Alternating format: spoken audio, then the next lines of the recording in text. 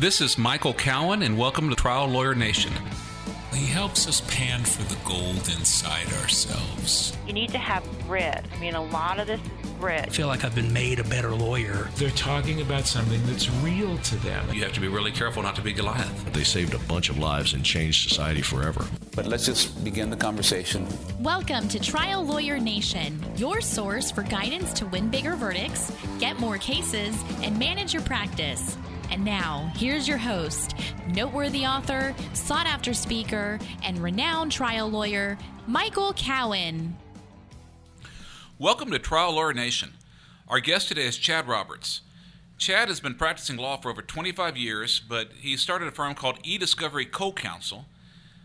eDiscovery Co-Counsel helps other lawyers with discovery, evidence management, and electronically stored information protocols. Unfortunately, you don't get everything on paper anymore, and companies don't keep everything on paper anymore. And if we don't learn to get what the companies actually have, we don't get the documents that show the real wrongdoing, the emails, the text messages, the electronic documents that sometimes we don't get if we don't know how to ask for them, or if we ask for them to avoid giving them to us, they find a way to dump truck, millions and millions of documents or try to make us pay tons of money for their searches. Chad's going to talk to us about how you avoid all that and get what you need. So I hope you enjoy this episode.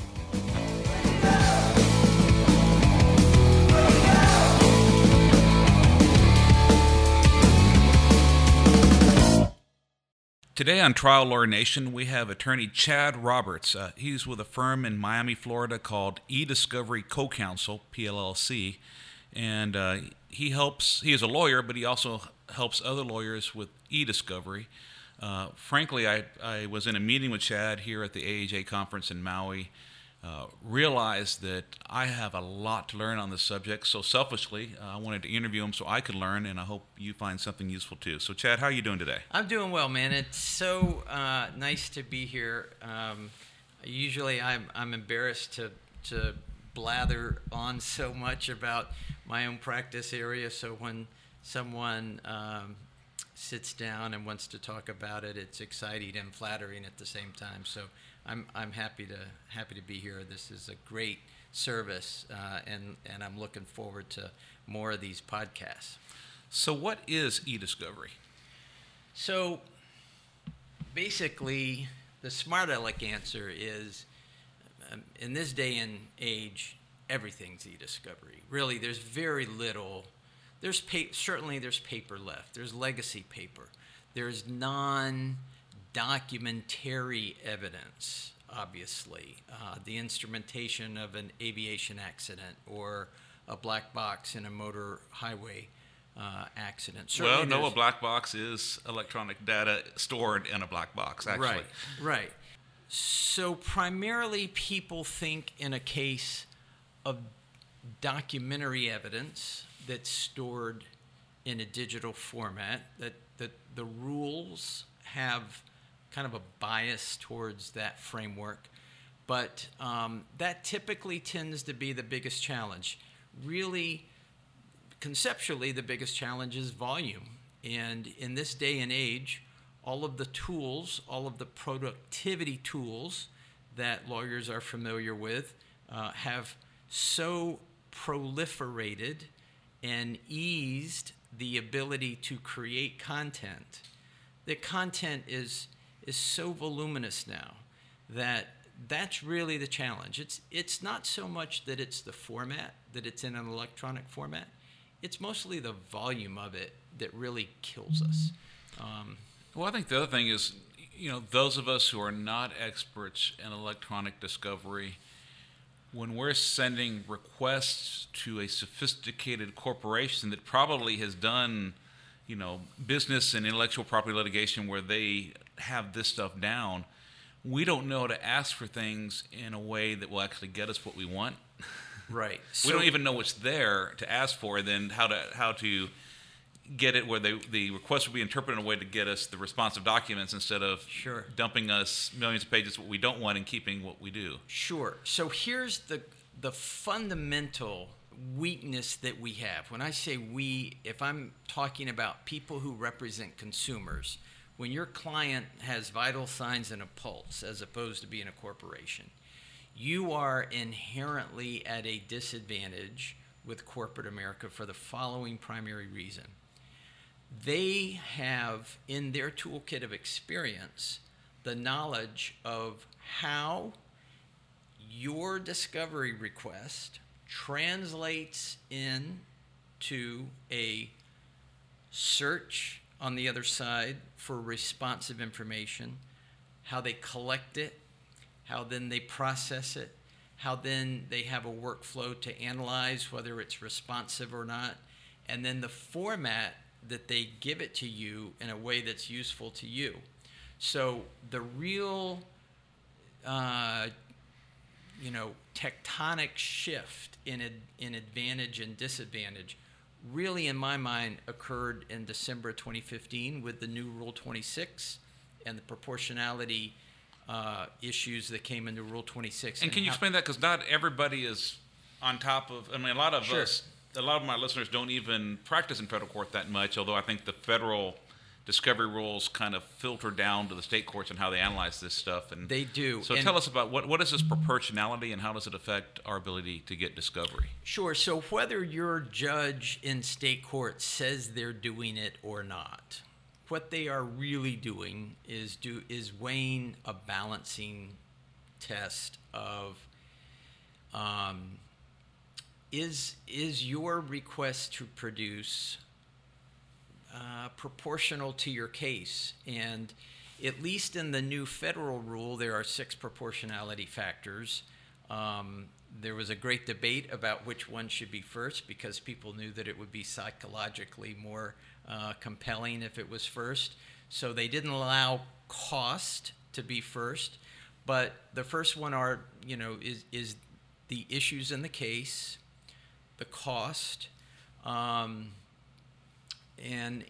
basically what trails then are a list of factors for a court to consider in determining whether or not the scope of your discovery is balanced to the reasonableness of the case. And so the big picture policy argument was if our civil justice system is going to work, it's got to be fair to defendants, and we don't want to allow claimants or requesting parties, we don't want to allow requesting parties to make discovery itself a tactical tool of abuse.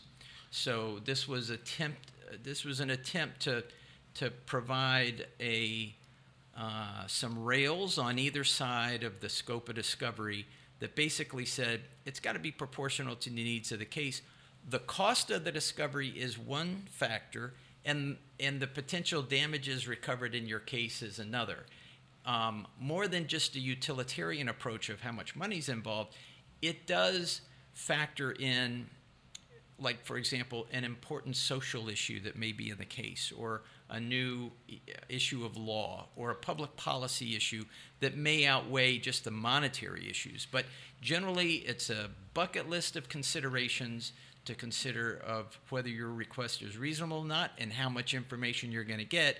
And whether you're in federal court or not, most judges are viscerally, intuitively doing this anyway. And I think they were before, and I think Don Slavic was actually on the committee that helped come up with this rule. He didn't necessarily support all of it, but he was a really good plaintiff's lawyer. Right.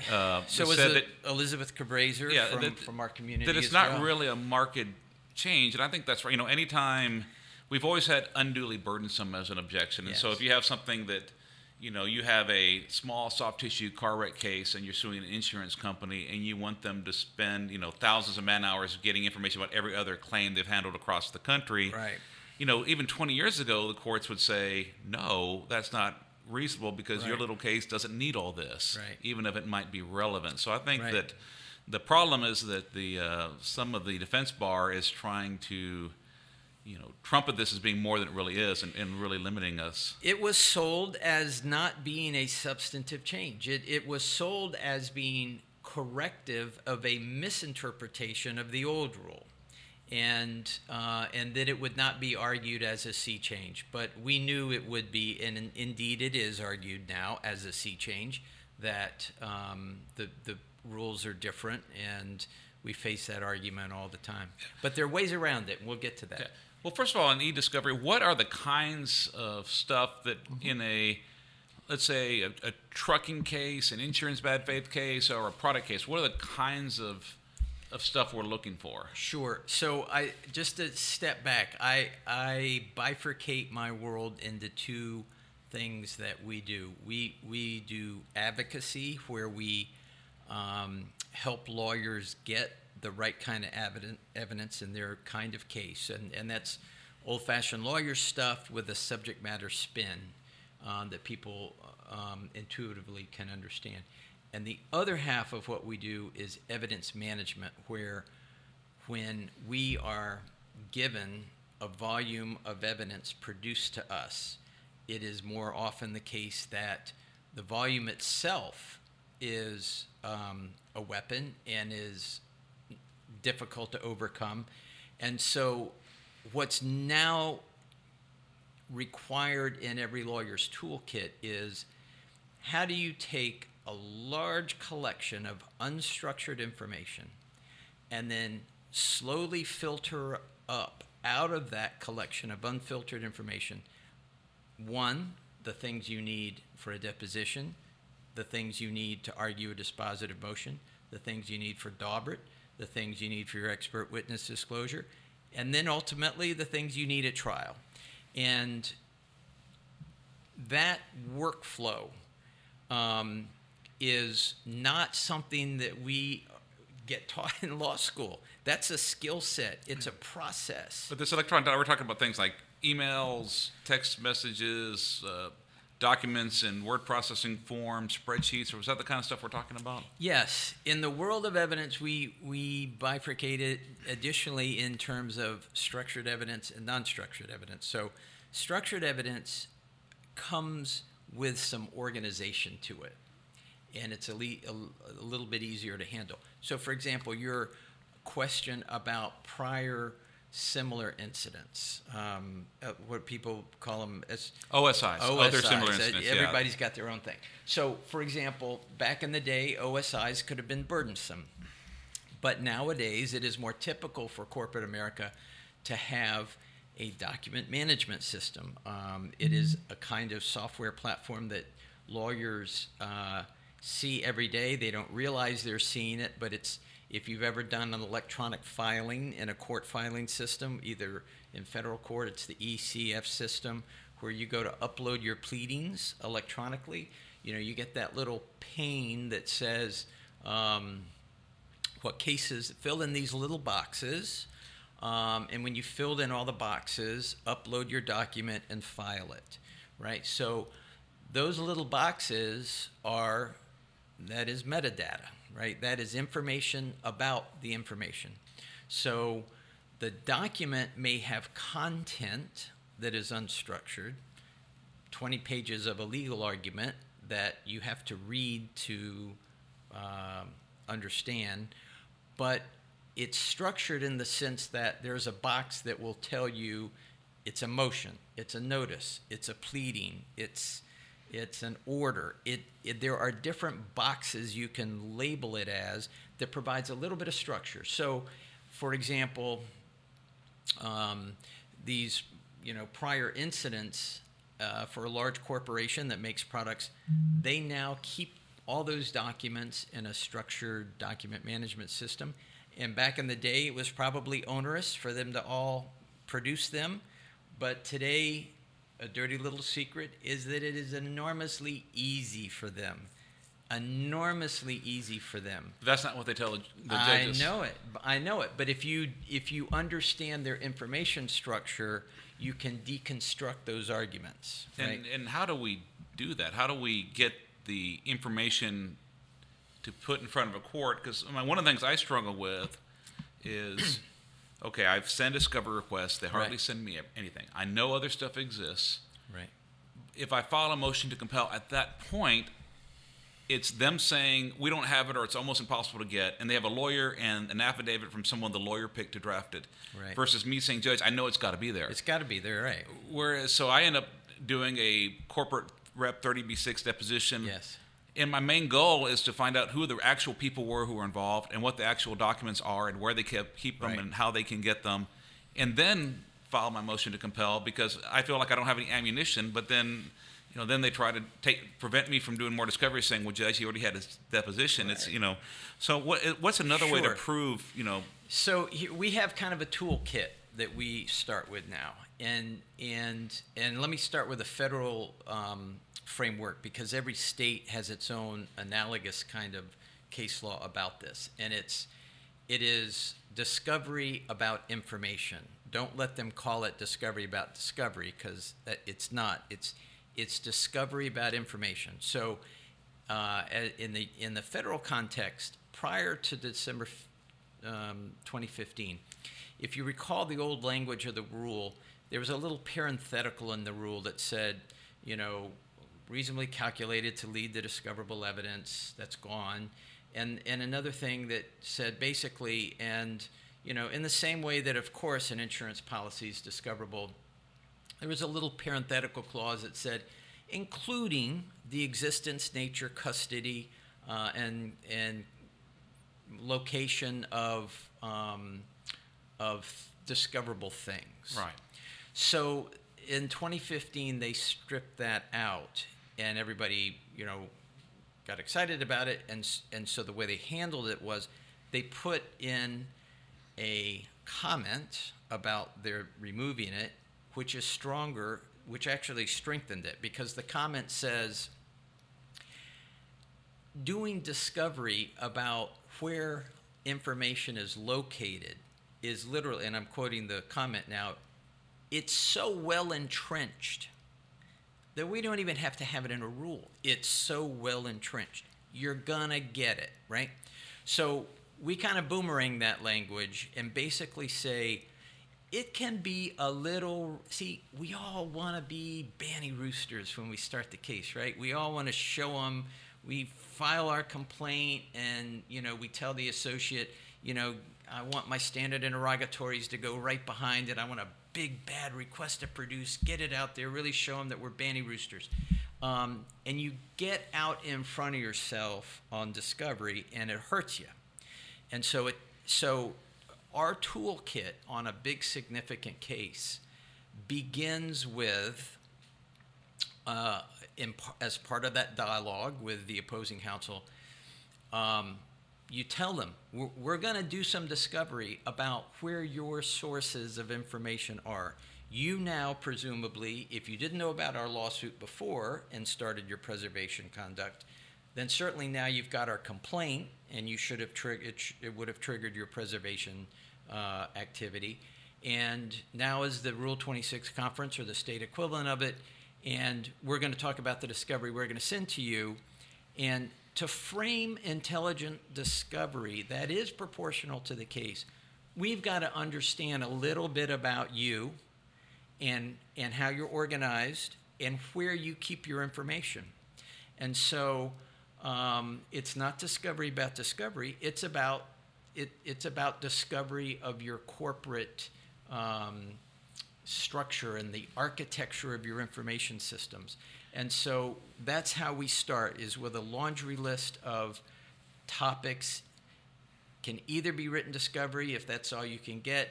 Our preference is to do a 30B6 where we get a designated witness, and we have a laundry list of ways in which we ask them to describe the architecture of their information governance.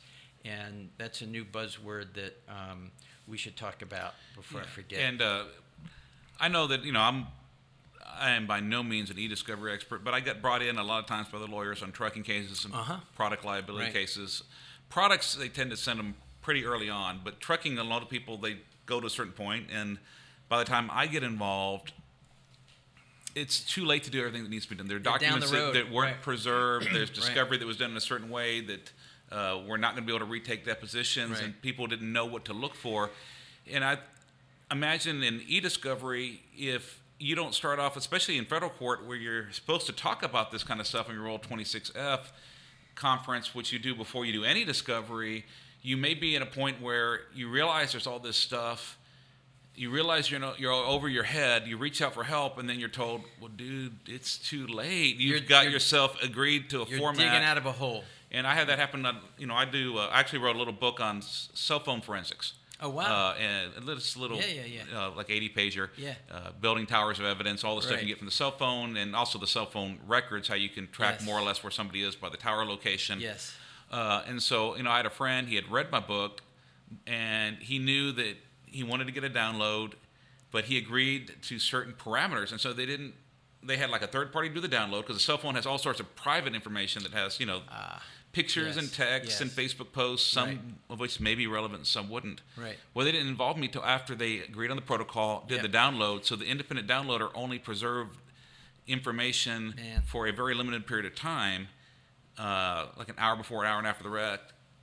There's a whole host of other stuff that, while we may not have been entitled to a dump of all of it, we should have been able to have it image preserved, Right. searched. They can decide whether to Right. object or assert a privilege. Right. But because the person who started it didn't fully understand what to do, all Right. that data's lost. Right. And in fact, if it still exists, they have a really good argument. Judge, we negotiated a protocol. That's right. We've done this once. Right. We're not They doing it agreed on again. it. Right. And I think that's So a lot of it is human nature of when we know that we're out of our element, and because we don't do 2 million document productions, we psychologically feel out of our element and are more likely to agree to things that are bad for us. Right. And so, yes, it's typical that, everybody concerned about their issue, it sounds like a spiel where you go, man, I'd rather you call me on the front end or the back end. In a case that goes well for us, our activity is on the front end and then we go away.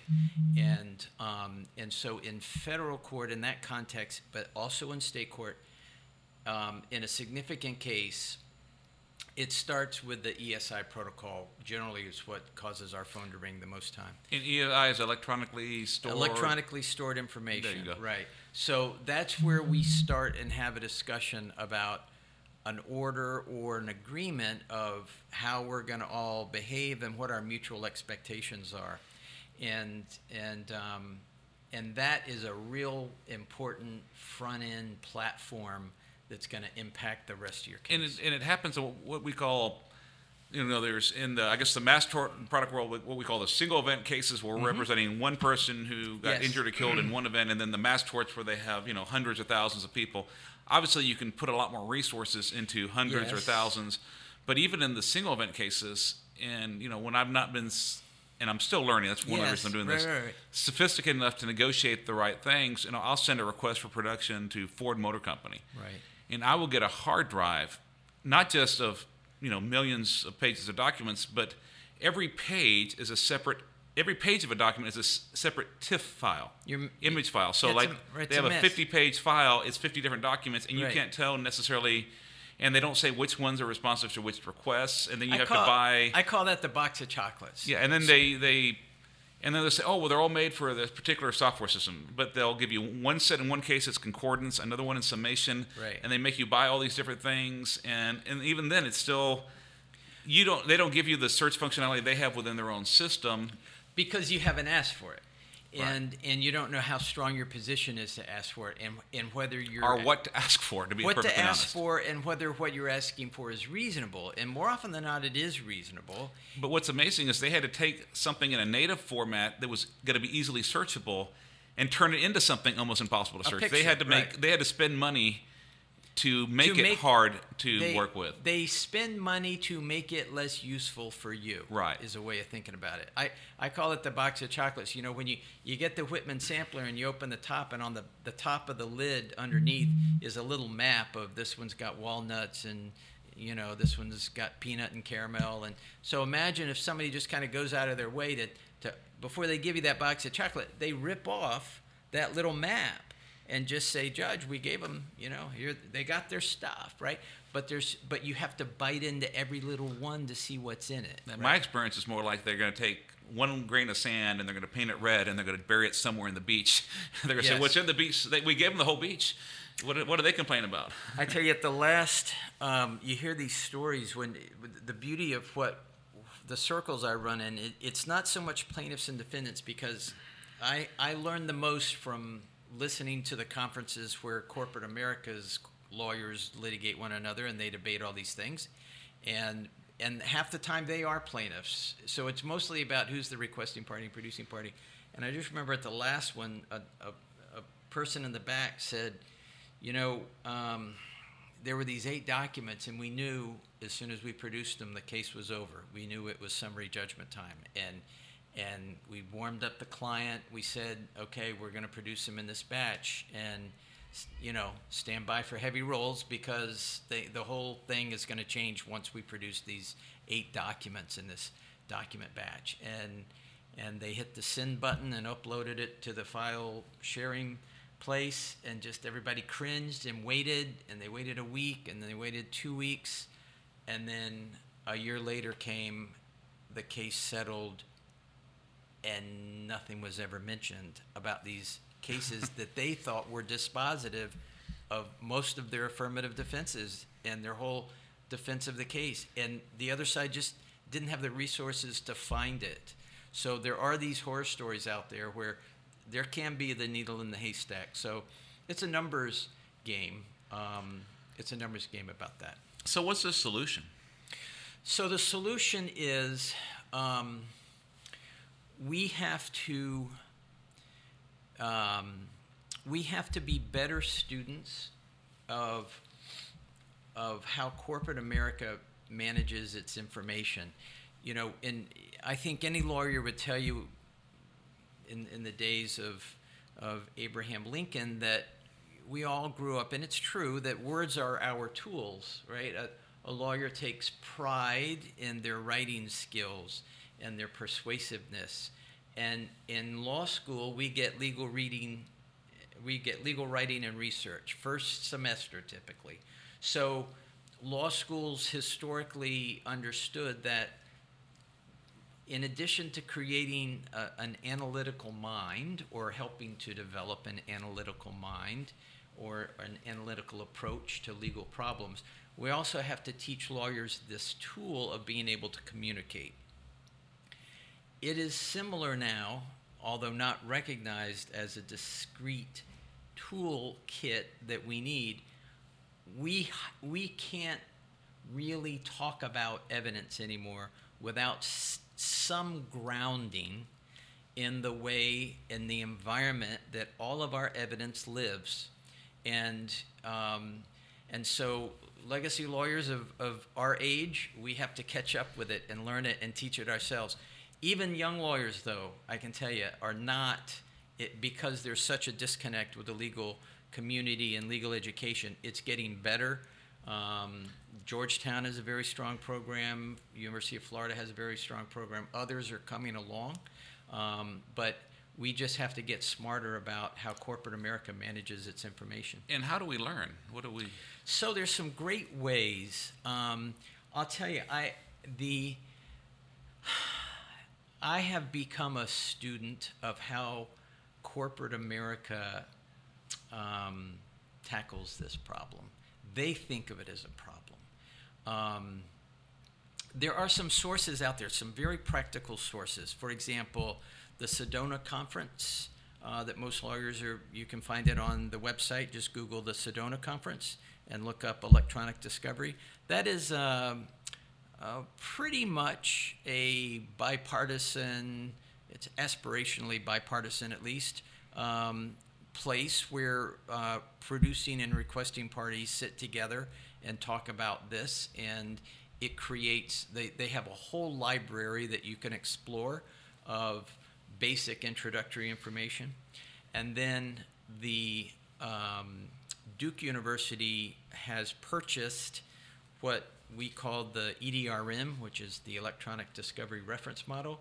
It sounds like a wonkish thing, but people that are interested in process have a reference model for a certain process.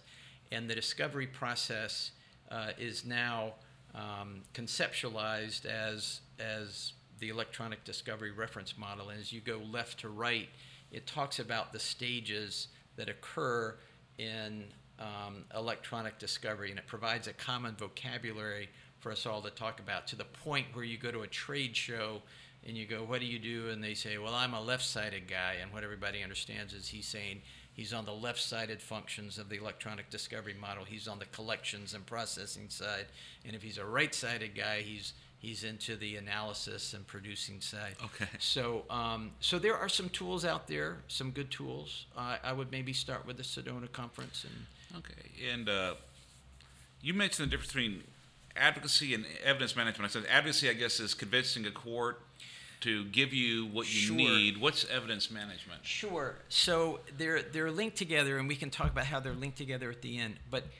But defendants, large corporate defendants, have been struggling with evidence management for a longer period of time that we have. But now that our receiving volumes are up, we have the same challenge. And that is basically that when it is more and more the occasion now that even in single event cases, you get data dumps of enormous volumes of information. And it's so large that it's unmanageable, and it's not even meaningful to you. You don't even know what you don't know. And so evidence management generally is, in the world in which data volumes have grown, and they're in different formats, being able to leverage technology to tame, T-A-M-E, tame the volumes of evidence, and to be able to synthesize evidence that's meaningful for a trial lawyer out of a large collection of random, documents and things. And so that's really what we think of as evidence management, is taking a very large collection of information and then synthesizing it up into useful information that we can actually employ for our clients. I think another area where a lot of us could use help when we stumble into electronic discovery is, there's some cost-shifting provisions sometimes in the case law where in certain circumstances, it's like if you can do this stuff, but you're going to have to pay for some or all of their cost of gathering and producing. Right. And I find what they'll do is they will really expand the breadth of what I'm asking for, so that the cost will be more than I can afford to spend in the case, and I back off of it. Gild the lily. So how does someone like you help with that issue? We deconstruct that baloney, is in a word, and it takes a little bit of insider baseball to deconstruct the baloney, right? So this goes back to the thing of, we don't day to day have to produce 200 million documents as a producing party. We typically have to produce our client's cell phone or the Facebook page or something like that, but we don't have this big document production frame of reference that they do, and that they speak authoritatively about when they tell us how much it costs. So it is, I can tell you, expect more of it there are two initiatives from the Defense Research Institute. One is pushback on proportionality of every request to produce. You get an automatic pushback, it's not proportional, so that you can anticipate that. The third big initiative is, if you're a third party, you have a more sympathetic position with the court, to where you can threaten the plaintiff issuing the subpoena and go, I'm an innocent bystander, and you've winged off this subpoena out of state court in Biloxi, and now that's $1 million hit on me. Yeah. So what are we going to do about that plaintiff? And it's a more compelling argument when they come in as the non-wrongdoer, innocent bystander. So the way to do it is to kind of deconstruct how they're doing it. And when they cost shift, the beauty of them claiming cost shifting is that you boomerang that back into transparency. And you say, fine, if you want me to pay for it, you're going to show me what you're doing, right? So don't ask me to pay for an inefficient model that you come up with to respond to my subpoena. I get to know what I'm getting cost shifted for, and I'm not going to pay for your inefficiency, right? So typically we're called in to negotiate with third parties to kind of deconstruct that argument that what we've asked for is difficult and unreasonable, and we say, we'll help you find it. I'll help you find it. What platform are you using? How big is your collection? What are your search terms? And can we narrow them or make them run? We can do an assessment on samples to validate the search terms and make sure they're accurate. What other things can we do to use technology or artificial intelligence to maybe find a core set of documents that are what we're looking for, and we can tell the machine to go find more like it and call it a day. So when they push back on cost shifting, that's when that triggers, it should trigger in our minds a counter proposal for more transparency. And sometimes when you really make a compelling case for transparency, they pack it up and go away.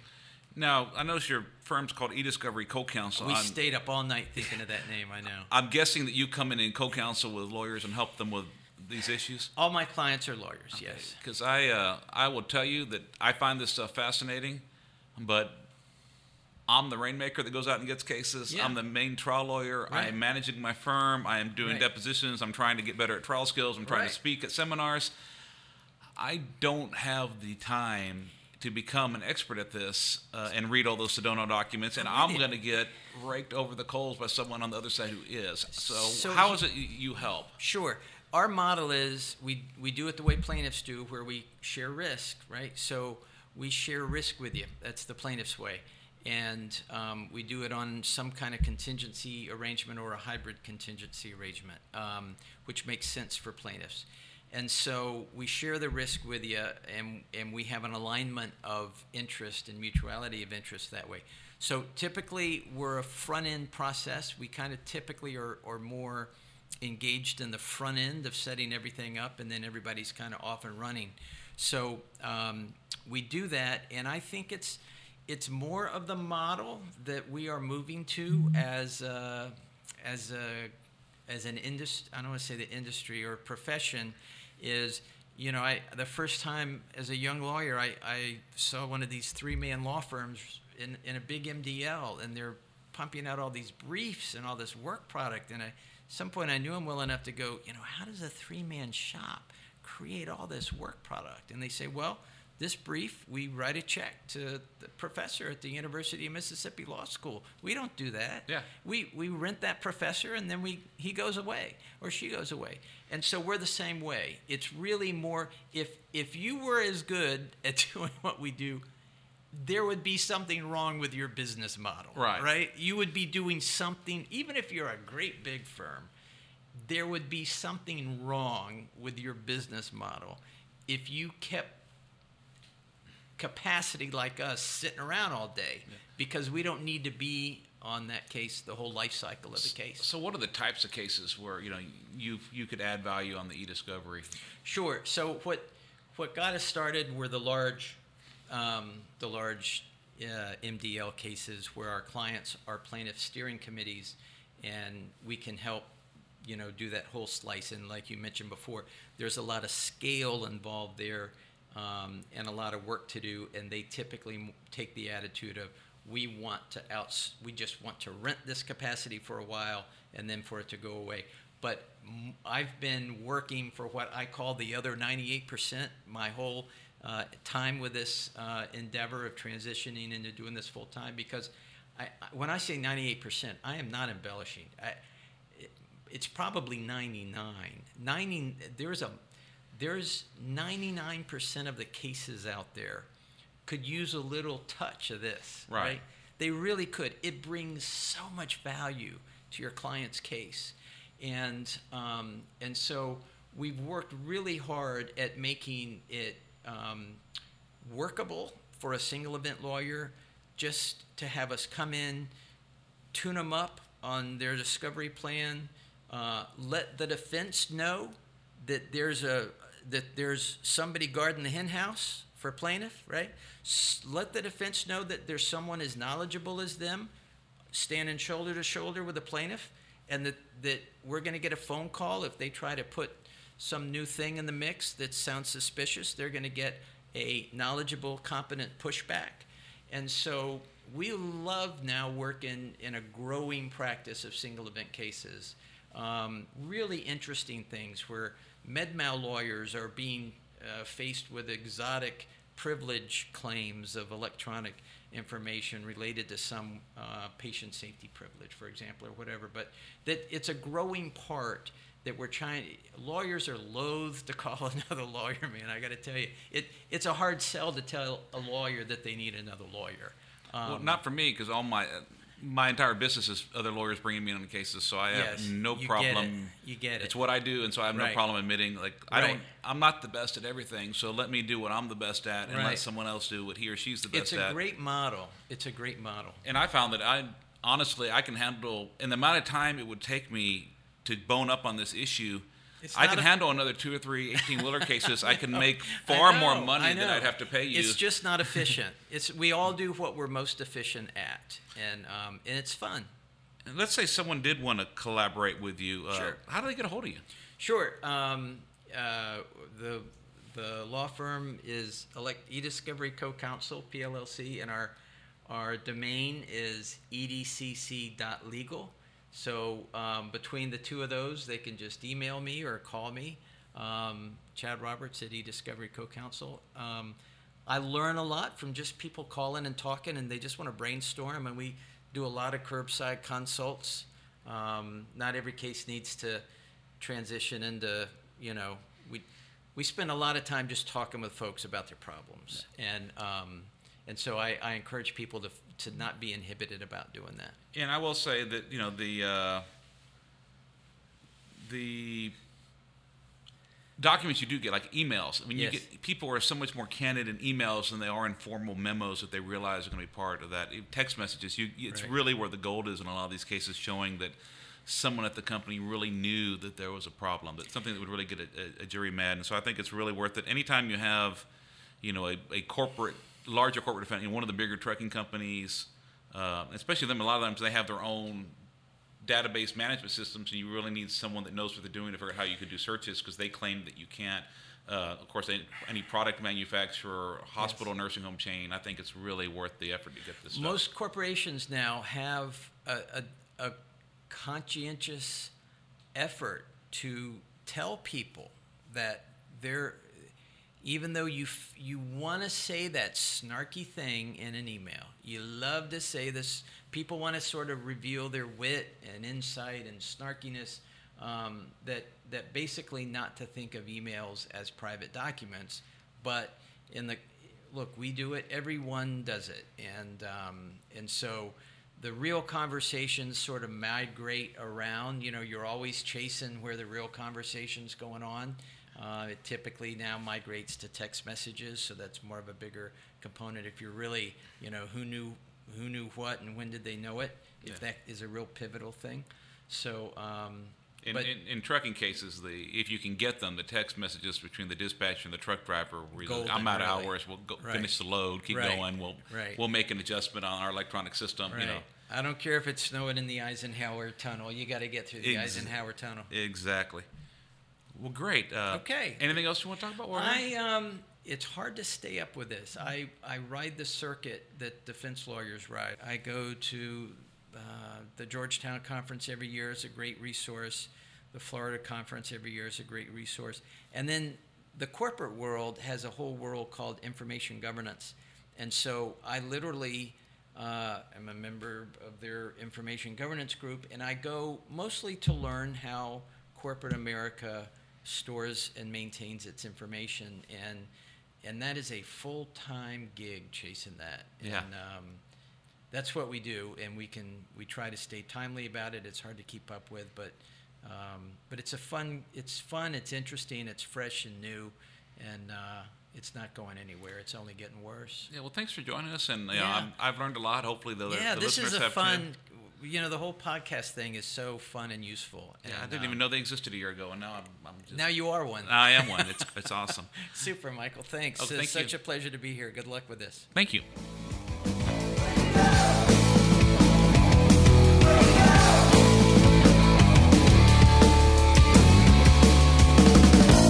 Thank you for joining us on Trial Lawyer Nation. I hope you enjoyed our conversation with Chad Roberts.